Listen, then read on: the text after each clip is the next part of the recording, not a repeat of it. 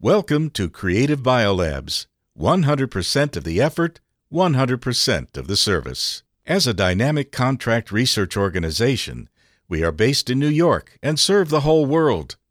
Our seasoned scientists are skilled in antibody discovery, antibody engineering, and biomanufacturing solutions. In molecular biology research, DNA sequence analysis is the basis for further research and modification of target genes. Currently, the most widely used technique is next-generation sequencing.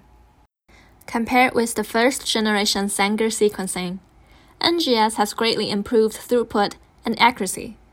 Common NGS systems include Illumina Genome Analyzer, 455 Sequencer, Solid System, and Ion Proton.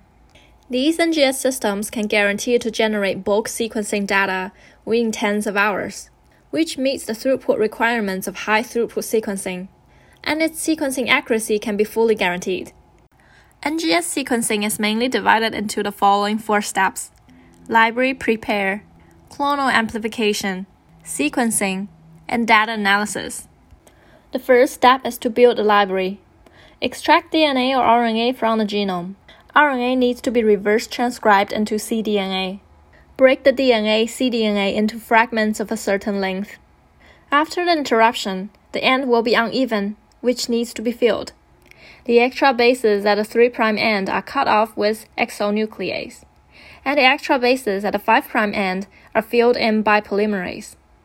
Then phosphorylate the 5' end of the blunt-ended sequence and add a specific base A to the 3' end. The next step is to use the principle of complementary pairing to add adapter. Finally, PCR amplification is performed to make our DNA sample concentration sufficient for machine requirements. Clonal amplification is operated after the library is built. The first is bridge PCR. The surface of the flow cell is covered with a layer of primers that complement the primers attached to the DNA library fragments. Add primers and polymer for the first round of PCR amplification. After heating and elution, the newly combined DNA is retained after binding to the float cell. Then the free end of the DNA fragment is combined with the adapter next to it for a new round of amplification to form a double-stranded bridge. The double strands are denatured and dissociated, and the single strands are fixed in float cell. If this cycle continues, you'll get a cluster with exactly the same sequence, usually called cluster. Then there's another clonal amplification method called emulsion PCR. The emulsion PCR reaction occurs on solid phase beads. An entire PCR reaction and related enzymes are wrapped in water and oil droplets. During the process, ensure that each oil drop contains only one DNA template. After amplification, each DNA molecule can be enriched, and each microbeads can only form one cluster. Each cluster can be used as a separate sequencing reaction. The next step is to sequence the cluster. The first method is synthesis sequencing by Illumina, that is reversible terminator sequencing. Add a primer, and then add specifically treated A, T, C, and G 4 bases. There are 2 special places for these 4 bases. One is that terminator caps are added to the 3 position of deoxyribose to ensure that only one base can be added to the sequence at a time. On the other hand, fluorescent dyes are added to the base part to stimulate different colors of fluorescence. In the sequencing process, a DNA strand complementary to the sequencing template is synthesized from the building site of the sequencing primer, adding one nucleotide at a time.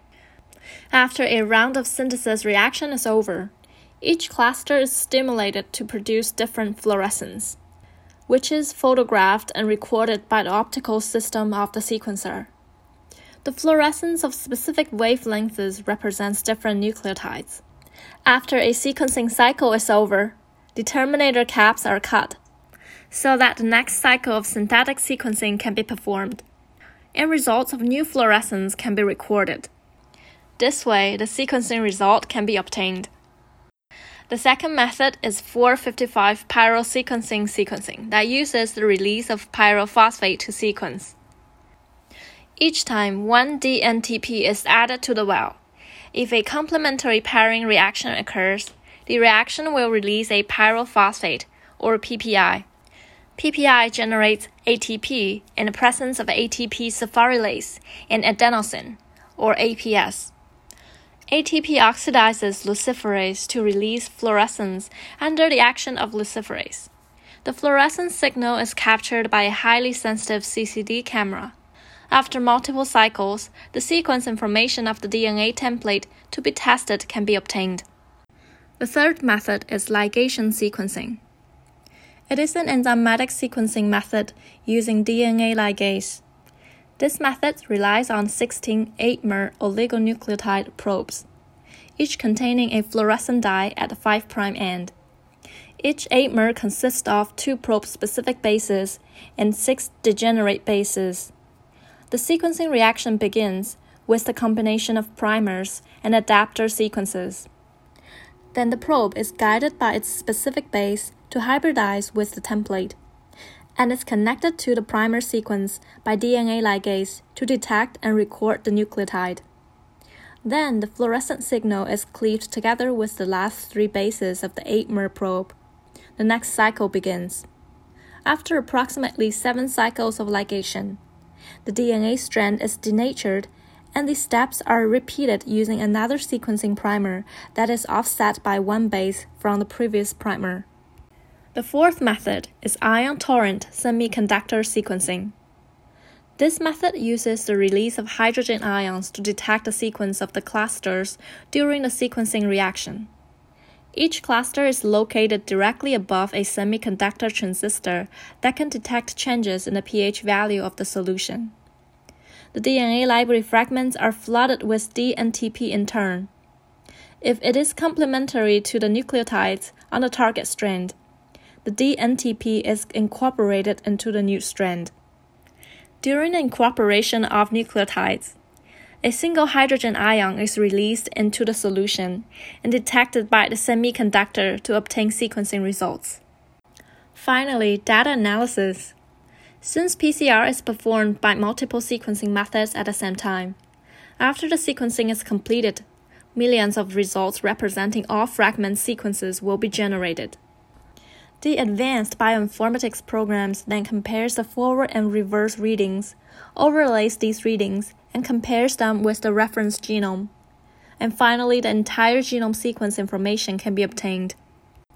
Creative Biolabs has developed the SuPrecision platform that integrates advanced technology to provide the most in-depth cancer NGS services, which is committed to assisting in accelerating precision medical research and cancer diagnosis. The services at Creative Biolabs include but are not limited to whole genome sequencing, WGS, service for cancer, whole exome sequencing, WES, service for cancer, targeted sequencing service for cancer, whole transcriptome sequencing, WTS, service for cancer, immune repertoire sequencing, RepSeq, service for cancer, bioinformatics analysis service, one-stop service for cancer 3D model, epigenomics service, 3-dimensional genomics service, metagenomics sequencing service for cancer.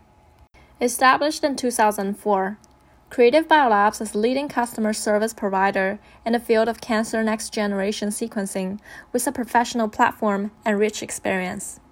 More information about Creative Biolabs can be reached by visiting www.creative-biolabs.com or by calling 1-631-603-9819 or by sending an email to info@creative-biolabs.com.